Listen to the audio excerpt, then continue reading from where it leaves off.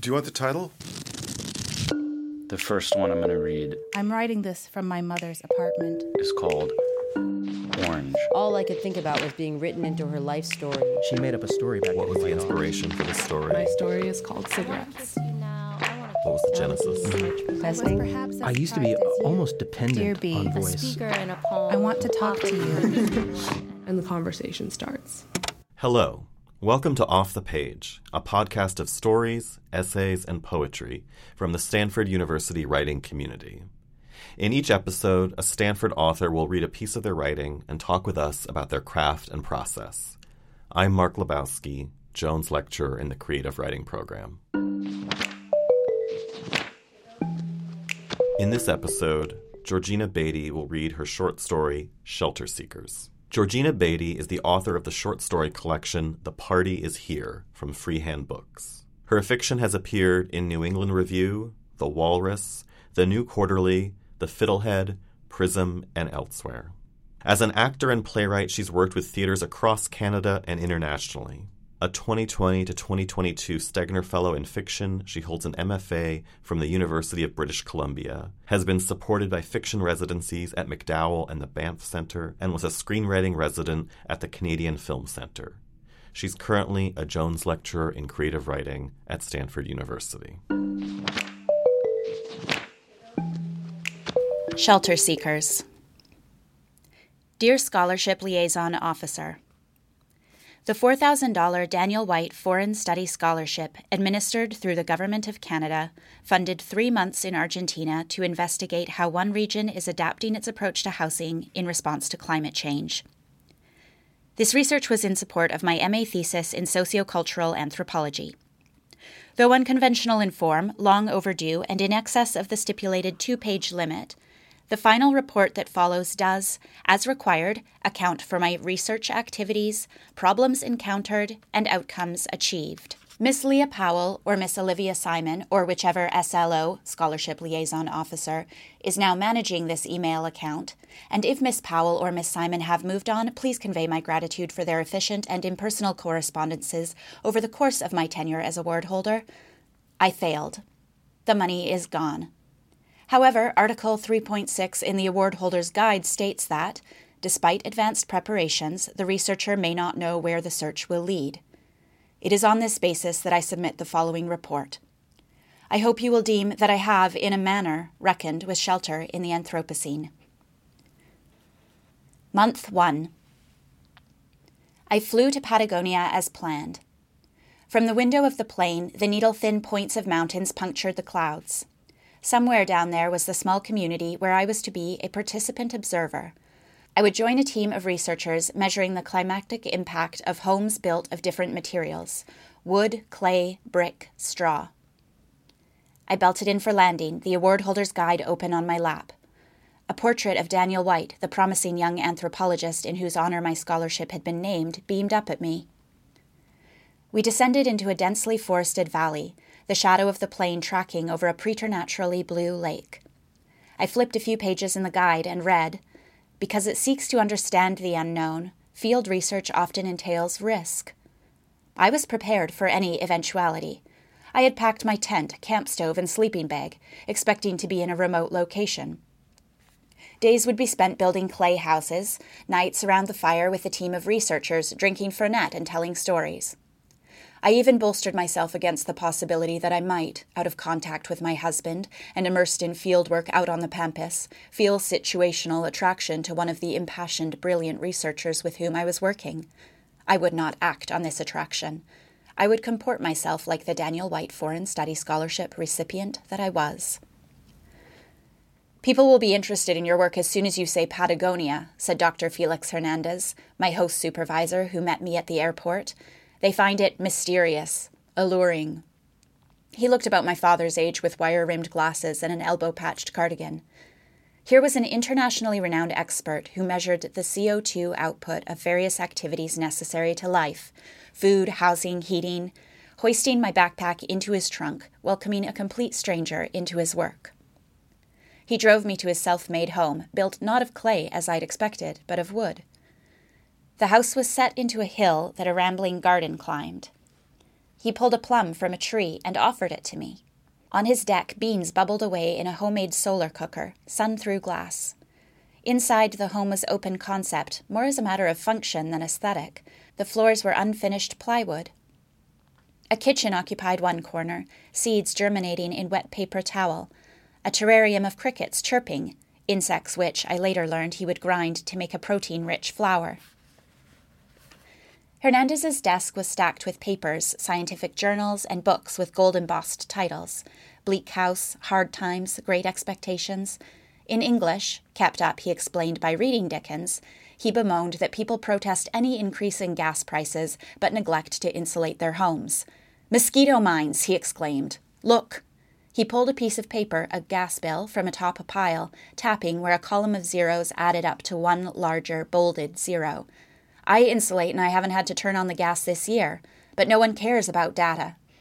He ate bread and waved his other hand in the air as if the numbers and calculations were a swarm of gnats on an early summer's evening. "This is why we need you, social science. Tell a story and people will care." For lunch, Hernandez made huevos revueltos and fried up a zapallito squash until it glowed a soft neon yellow. We talked about our lives. It turned out that he had a son about my age who lived in San Francisco, who was about to have his first child. "Fantastico," I said. Leah Olivia, though it may be impolitic to mention in a scholarship report, I wanted a baby. I did not advertise this. In fact, I had discomfited many a dinner party by talking about how irresponsible it was, at a climatic level, to bring children into the world. At the same time, I wanted to be pregnant.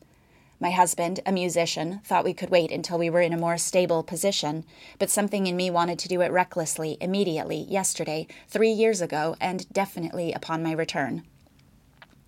Hernandez and I talked about the difference between mitigating climate change and adapting.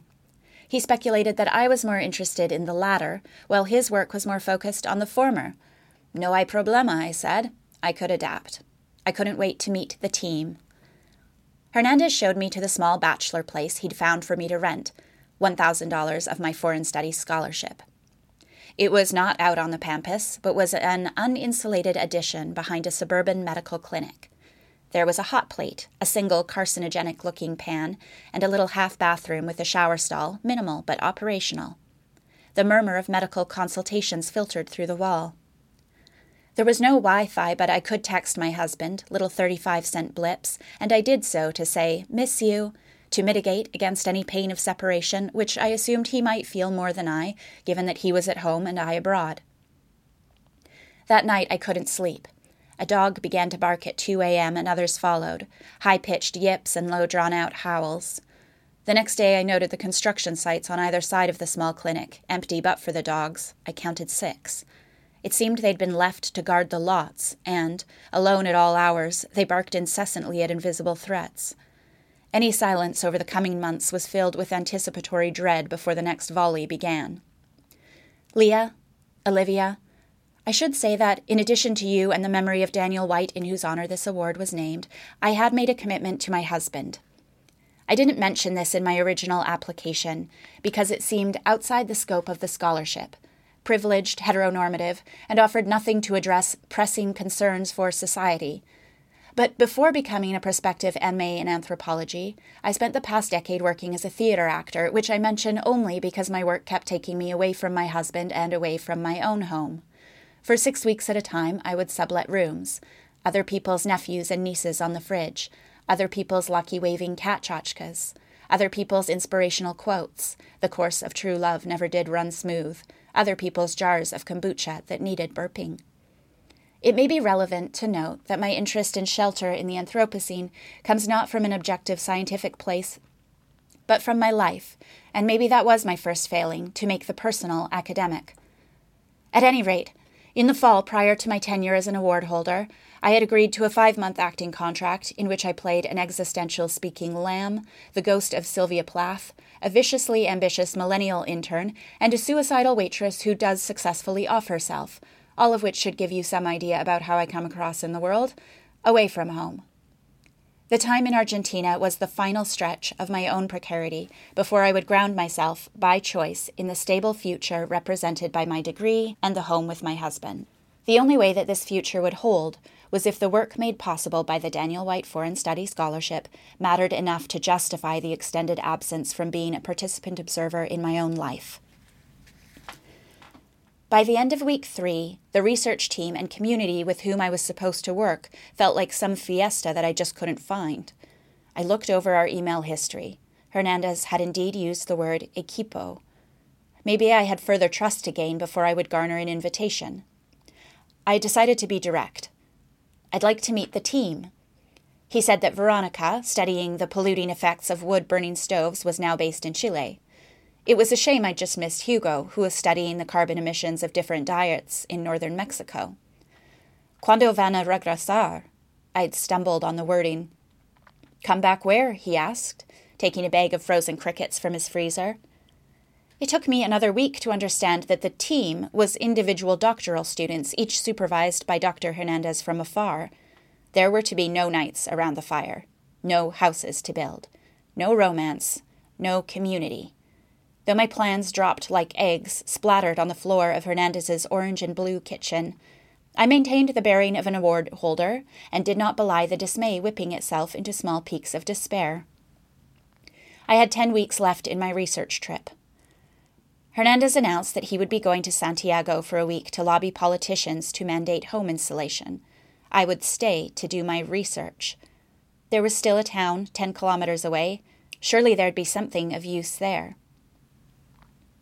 I went to the social housing office, the independent radio station, the library, an educational demonstration farm, and asked, ¿Qué haces frente al cambio climático?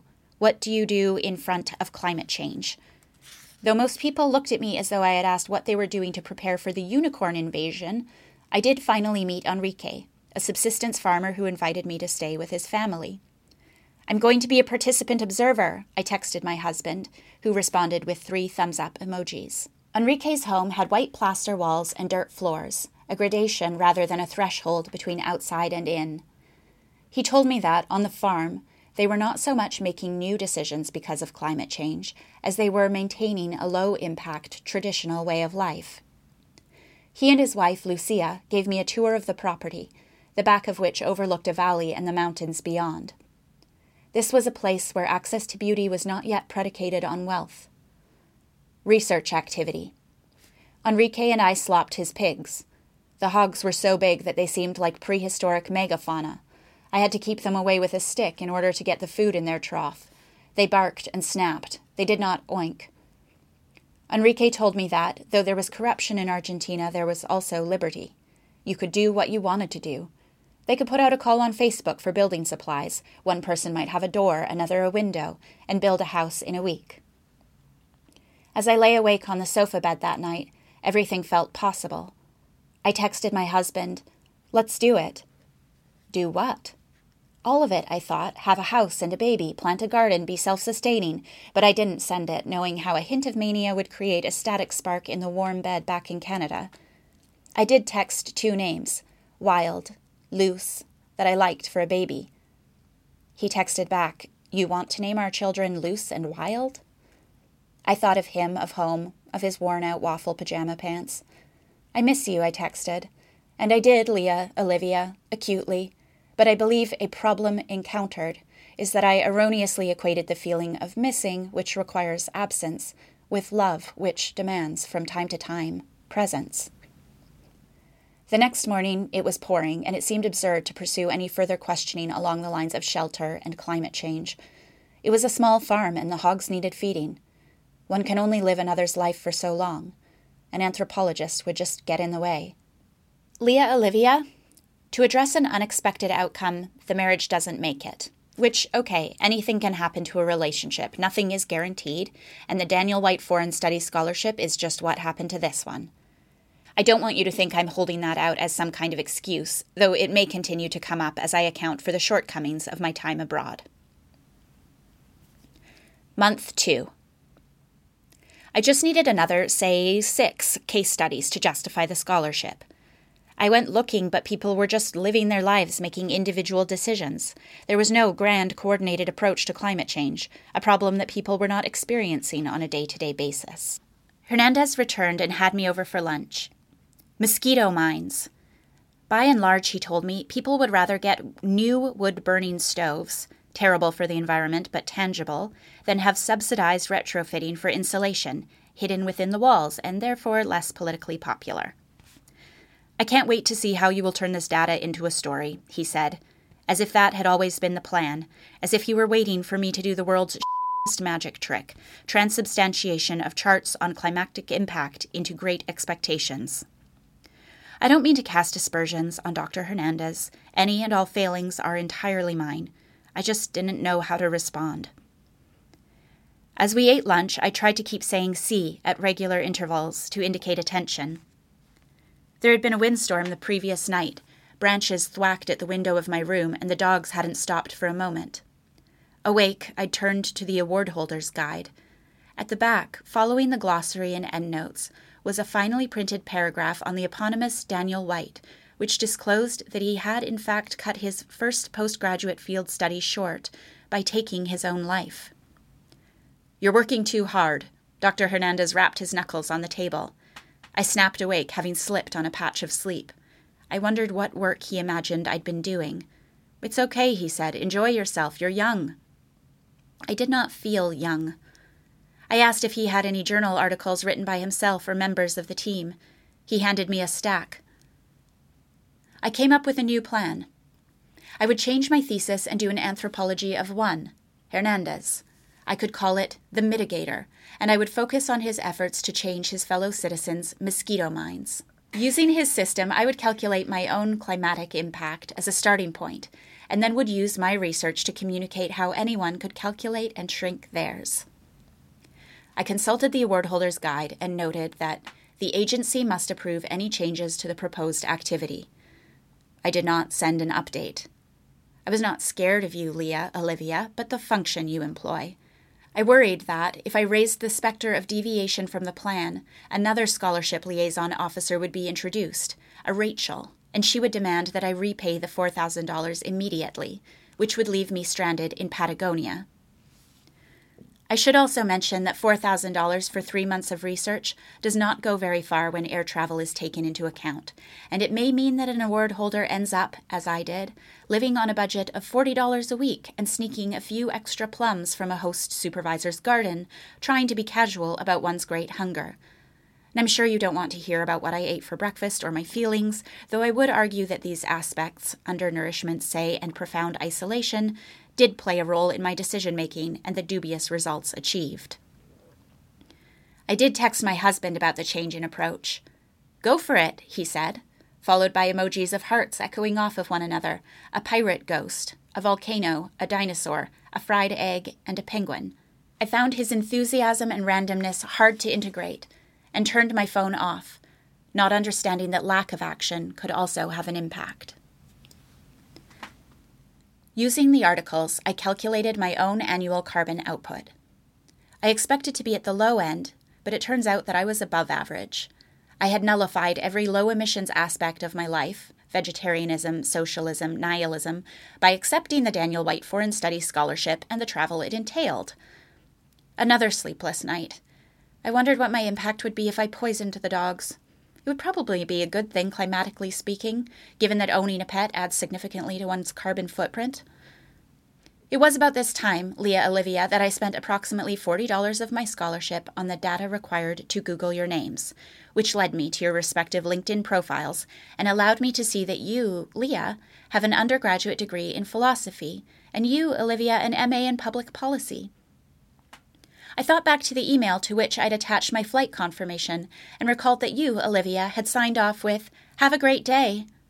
I wondered if, were this scholarship not a framing device for our interactions, we might not all be fast friends. I wondered if you might actually want to hear how it was going, if you might have some advice, which is when I dialed the number listed in the award holder's guide and encountered a labyrinthine welcome menu. And yes, I had drunk a beer, a 1-liter bottle, which I'm sure is an ineligible expense. While waiting for an option in the vicinity of my needs, I looked at Hernandez's article on the carbon output of different home construction methods.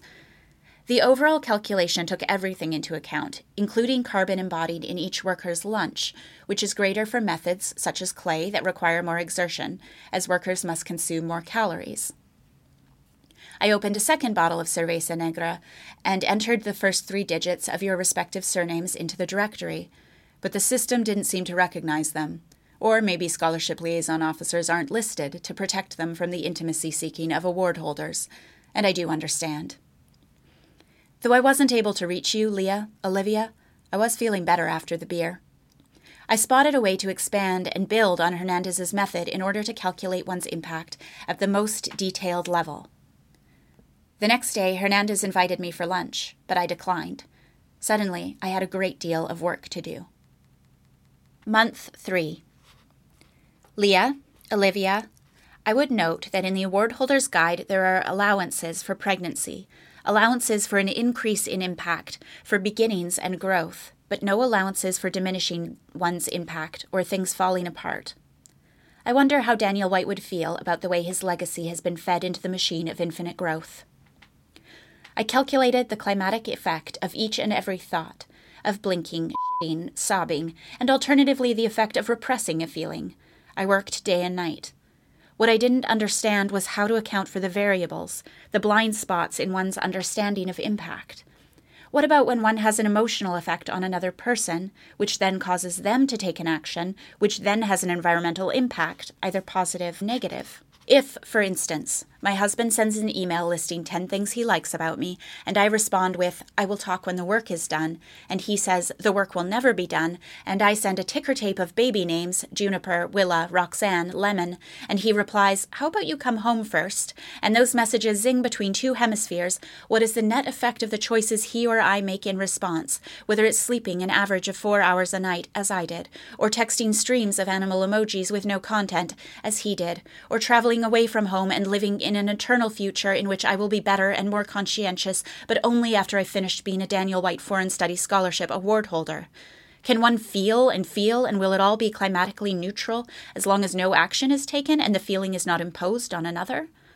Our effects are infinite. There's no end. Everything can be broken down into smaller and smaller units. I was lying very still in the grass, considering the carbon implications of different deaths, natural and unnatural, taking my research to its inevitable conclusion, when Hernandez appeared in the backyard and yelled, "Get in the car!" I registered a stinging and looked down to find my arms coated in ash, my pages of calculations scattered in the wind. Then a rock the size of a baby's head bashed through the roof of my rented room. Hernandez drove us back to his place, by which time it was raining tiny stone darts. We dashed from the car to his cellar. A volcano had gone off in Chile, he said, launching into a story about how indigenous people had known not to settle here. They knew that Chilean volcanoes deposit their debris on the Argentinian side of the mountains, but of course the colonizers thought they knew better and built anyway. They thought the word border would be enough. I thought of the word marriage. Hernandez rummaged around in the cold room for some food and wine. We ate by flashlight. His daughter-in-law had gone into labor that morning, but there was no cell service down here, no way to check in. "How's the work going?" he asked. I hadn't spoken to another person in 3 weeks. No sé. I was still half-tracking my impact as I opened the lid of a jar of pickled beans. Anything greater than 0 felt like failure. He nodded as if he'd always known the research was fruitless. His as much as mine. No one changes their behavior because of these numbers. He drank his wine. "I can't wait to retire. I'll work with my hands. I'll work in the garden." He told me the Argentine saying about how to have a good life. Hijo, libro, arbol. Have a child, write a book, plant a tree. The flashlight began to dim as the battery faded. Child, book, tree. Problem encountered. A tree cannot absorb the impact of the other 2 actions. When we emerged from the cellar, time had stopped. The world was washed of color, not so much white as blank, no distinction between sky and ground, horizon and lake. I packed up and ignored the further rent paid on the apartment. For the first time as an award holder, I felt free. Any and all expectation was wiped away. We were in a vacuum. The world was unreactive. Any impact would be absorbed. Nothing was too much. I set out on a long dirt road towards the bus terminal, towards home and my husband, the man who'd decided to shelter with me. The countryside was deserted, the feeling of a snow day, suspension, smoke in the air. The tall roadside grass was strewn with ash-covered trash, diapers, plastic bags, the silver foil of candy wrappers, a lone sock, half of a sofa, a black and white shirt that looked like one of mine. Everything in the bushes seemed familiar. Time felt scrambled, as if all my impact was laid out, items prefiguring their loss. At one point, I looked down at the road, and there was a passport, navy blue against the white dust. All my nerve endings retracted in a panic. When I opened it, there was my unsmiling photo. It must have fallen out of my pocket. I gripped it tightly for the rest of the walk, but it still seemed possible that I might look down and find it gone. Just before I reached the terminal at the side of the road, I saw the bottom quarter of a dead dog sticking out of a large black garbage bag with what looked like cement protruding from its anus, the red plastic tie on the bag cinched around the body in a bow. It made me feel like maybe I'd killed one of the dogs next door and didn't remember. Maybe the diaper way back was mine too, from a baby that I'd forgotten somewhere, or one I'd forgotten to have. According to the award holder's guide, it is sometimes difficult to ascertain the beginning and end of a qualitative research project. This was not my experience. The wind whisked up the fine volcanic ash, particulate coating my lungs. I closed my eyes and let go of Daniel White, allowing him to move on to the next award holder. My research leads me to conclude that a society that makes decisions on the sole basis of carbon impact is not healthier, but would be made up of slip-thin nudists who dwell in cocoon-like sacks hung from the ceiling of a large communal room. They don't exercise, and they subsist on vegetable broth. They refuse to speak and deny all relationships, no love or hate, too much energy. Articles advising people against children, pets, meat, and dairy are provocative enough, but honestly, Leah, Olivia, based on my calculations, the best way to minimize impact is to cease to be alive. However, I've yet to read anything in The Guardian titled "Save the Planet, Kill Yourself," and I suspect this is an unacceptable conclusion for the Government of Canada as well. Leah, Olivia, this is not to assign blame, but if I had unrealistic expectations, I would gently posit that there is something about the scholarship application that encourages overreaching, an idealized version of what is possible. I could have failed in an interesting way. I could have become a fringe survivalist or traveled to Italy, taken a lover, spent $4,000 on hedonism and beauty. Instead, I just fell short. To atone to you, the government, and the memory of Daniel White, I propose a repayment plan, $33 a month, for the next decade. When I finally charged my phone, there were 5 minutes of dings, messages piling up. Though it seems artificial to include both a volcano and a flood in the same final report, that is the truth about the extreme times in which we are living.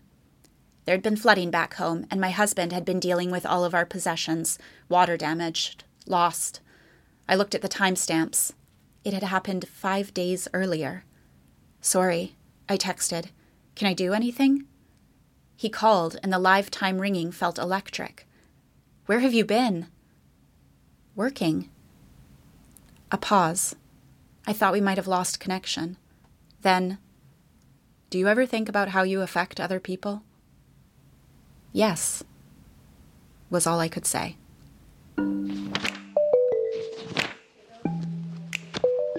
Hey, Georgina. Hi, Mark. Thank you for being here on Off the Page and reading that story, Shelter Seekers, from your collection, The Party's Here. Can I ask you first what the inspiration for that piece was, how it got started? Shelter Seekers is, well, when I was doing my MFA, my thesis, I thought I would write a short story collection wherein all of the stories were structured in a way that mirrored physical structures and physical shelters. And so I wrote a proposal for an international study grant and went to Argentina and had a different experience than I anticipated, which has some parallels to this story. Of course, it's quite fictional. There was no volcano. Everything else is true. No, but that was where it started, was that I went to Argentina and was working with this host supervisor in Bariloche. And then I had to write the final report for the grant, which kind of suggested this structure of problems encountered, results achieved. And all of the quotes from the award holder's guide are verbatim. So I kind of wrote the story as a release valve from the pressures of this rigid bureaucratic form that I submitted. which is quite a different form.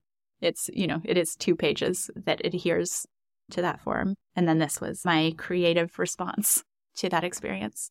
Well, and like so much of the humor of the story comes from the narrator's attachment to that terminology, protocol, and the bureaucratic terms. And I just laughed out loud when I first read, I would conduct myself like an award recipient. I mean, she's just so invested in the gravitas of the Daniel White Scholarship that it's hilarious. But now knowing that bit of backstory, I'm curious, the elements of the somewhat satirical or parodic elements that are in this piece, was that there from the beginning? Is that you just responding to this sort of anodyne language? Or is that you also perhaps making fun of yourself in a way? I think it's all of those things. I'm quite earnest about bureaucratic language. I'm enchanted by it. I find it so rich and suggestive in terms of creative possibilities. I just find it so compelling. And so the opportunity, to engage with it, it felt very satirical and very serious at the same time. I mean, the dilemma that it stemmed from felt quite real. And then the ways that bureaucracy is devised to talk about these things, whether that's climate change or academic institutions, things like this, governmental institutions, the way that it obfuscates in an attempt to clarify, I just find it so absurd and fascinating, and I'm drawn to it as a creative source of inspiration. It's really interesting to think about using forms like that, because I think in creative writing workshop land, we tend to think of finding really original language and language that is really personal and idiosyncratic. But of course, as day-to-day human beings, we work with cliches and receive structures. And whether we're composing an email or writing a report for work, we're dealing in different vernaculars. That's actually more often how we express ourselves than like Woolfian lyricism. And I think in this story, it actually makes for a sort of beautiful tension between the narrator's earnestness and high-mindedness and anguish and increasingly kind of losing it, but all being contained in this language that seems so incommensurate to what it's trying to express. Yeah. Or Dickens, It's interesting that looking back on this story too, on a sentence by sentence level, it isn't really a sentence level story. It isn't the most beautiful language, say. I think I really did adhere as much as I could to the form of the final report. And then the satire comes from where it escaped that or couldn't contain it, or the sentences had to go longer and longer to try to encapsulate all of this characters spinning out about impact. There's a different motor for it. So it kind of feels like an outlier in terms of talking about creative writing or something like that, because it's intentionally hewing to a different value in language that is functional rather than evocative or something like that. I think this is a common tension that we all encounter, because we're all always writing applications and being asked to speak about our writing in a certain way and justify it in these grand terms that it's just a story. I can't change the world with this story. Yeah. With my $4,000 research grant. At what point in the drafting of the story, or maybe it was there from the beginning, did the narrator's marriage and her relationship with her husband back home also become a factor in the piece? It was a really rangy story. It took a while to find this form. It went to a lot of places. So I think, when did the husband come in? I think pretty early. In the editing process, it was interesting because an editor wanted it to come later in what one might expect in a kind of plot arc progression, that at a climactic moment, the marriage ends. But I really didn't want it to be about the end of a marriage. So I had to think about why it was important that halfway through the story, the marriage ends, that she says, I just need to let you know that it doesn't make it. It's not about that. It was there from the beginning, I think, that tension between a relationship at home and the work that is more important, that's supposed to ultimately bring one into a positive relationship, but through doing the opposite or something like that, through leaving. Yeah, I think it came in pretty early as the personal valence. So there's so much sort of technical, boring, quote unquote, language in there, and talk about actual carbon calculations of the sandwich you eat for lunch. And you require less calories if you're a creative writing instructor, and more calories if you're working with clay. Exactly. Yeah. So. Yeah, I mean, it's like that old, I think, Grace Paley quote about, like, I know I have a story when I have two stories, right? You've got the wonky valence and personal.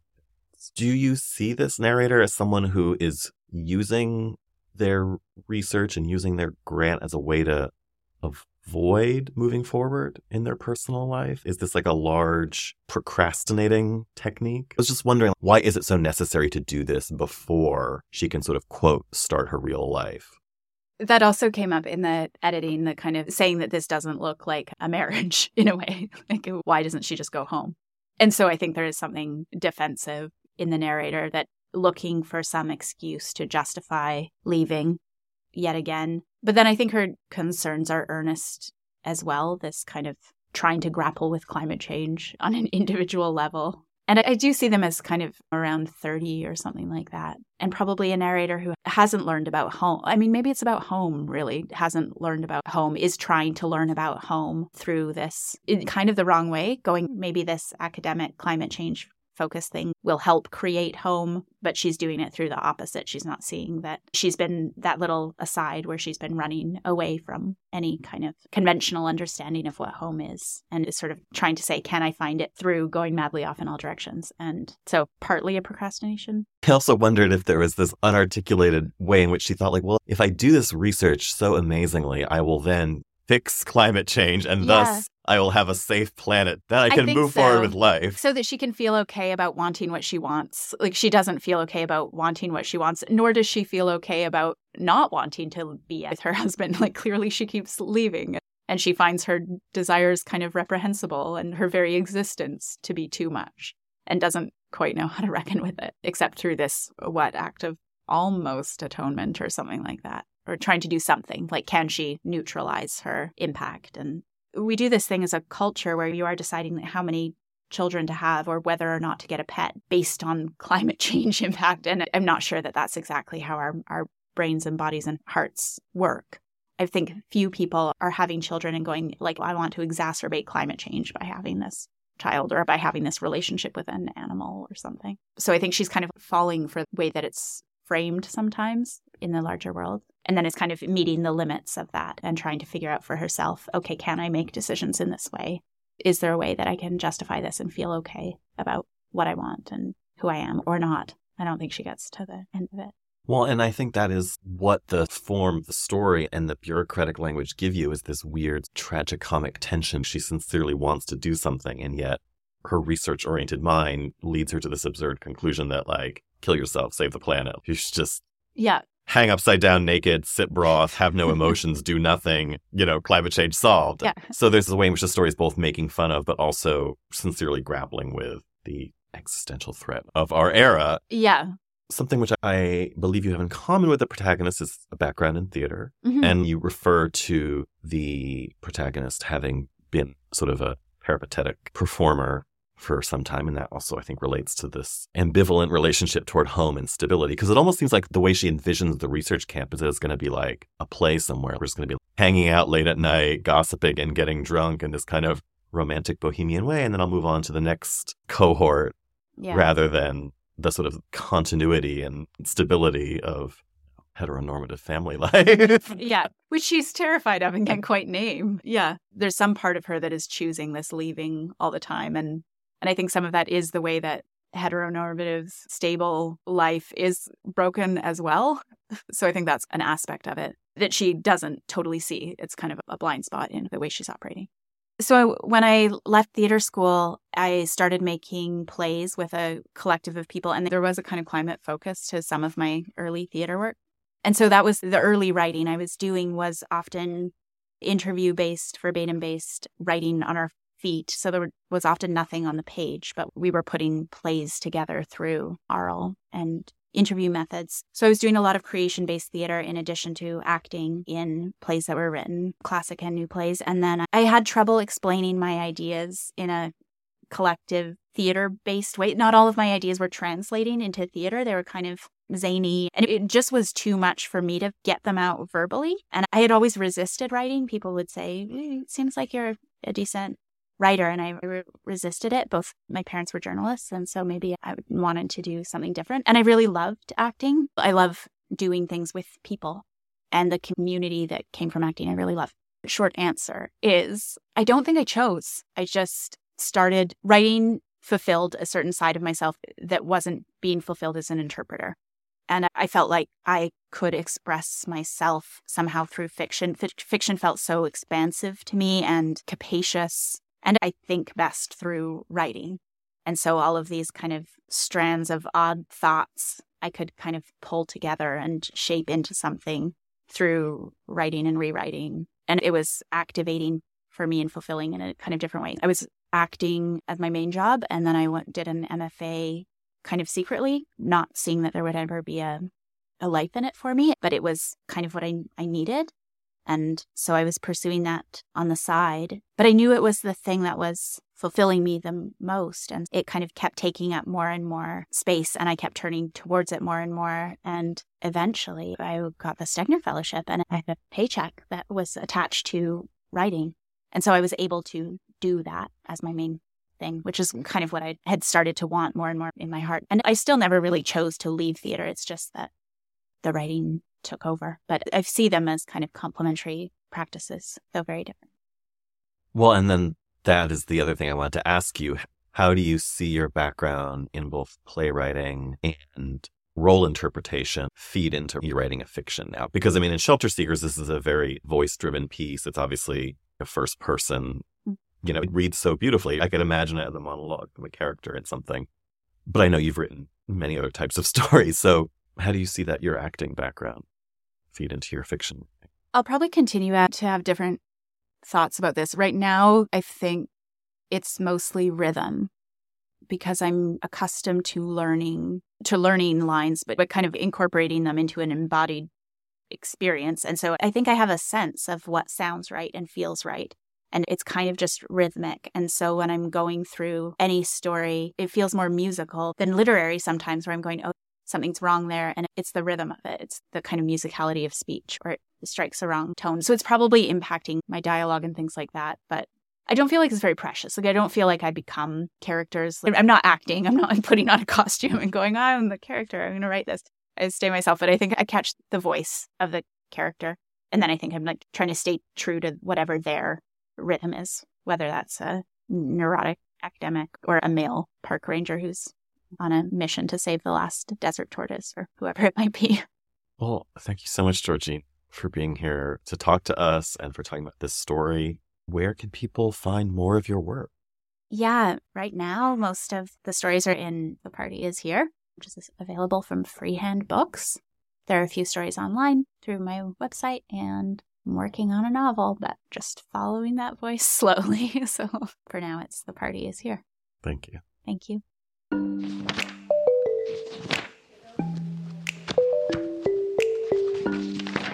Off the Page is produced by the Stanford Storytelling Project and the Creative Writing Program. This episode was produced by Isabel Edgar and myself, with support from Jackson Roach and Laura Davis. Thanks to Jonah Willigans for his supervision, and Christina Oblazza and Danielle Hulaganga at the Creative Writing Program.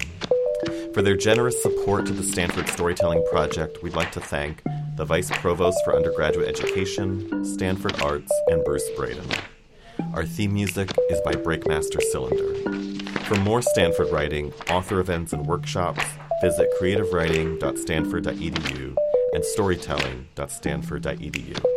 I'm Mark Lebowski. Thanks for listening.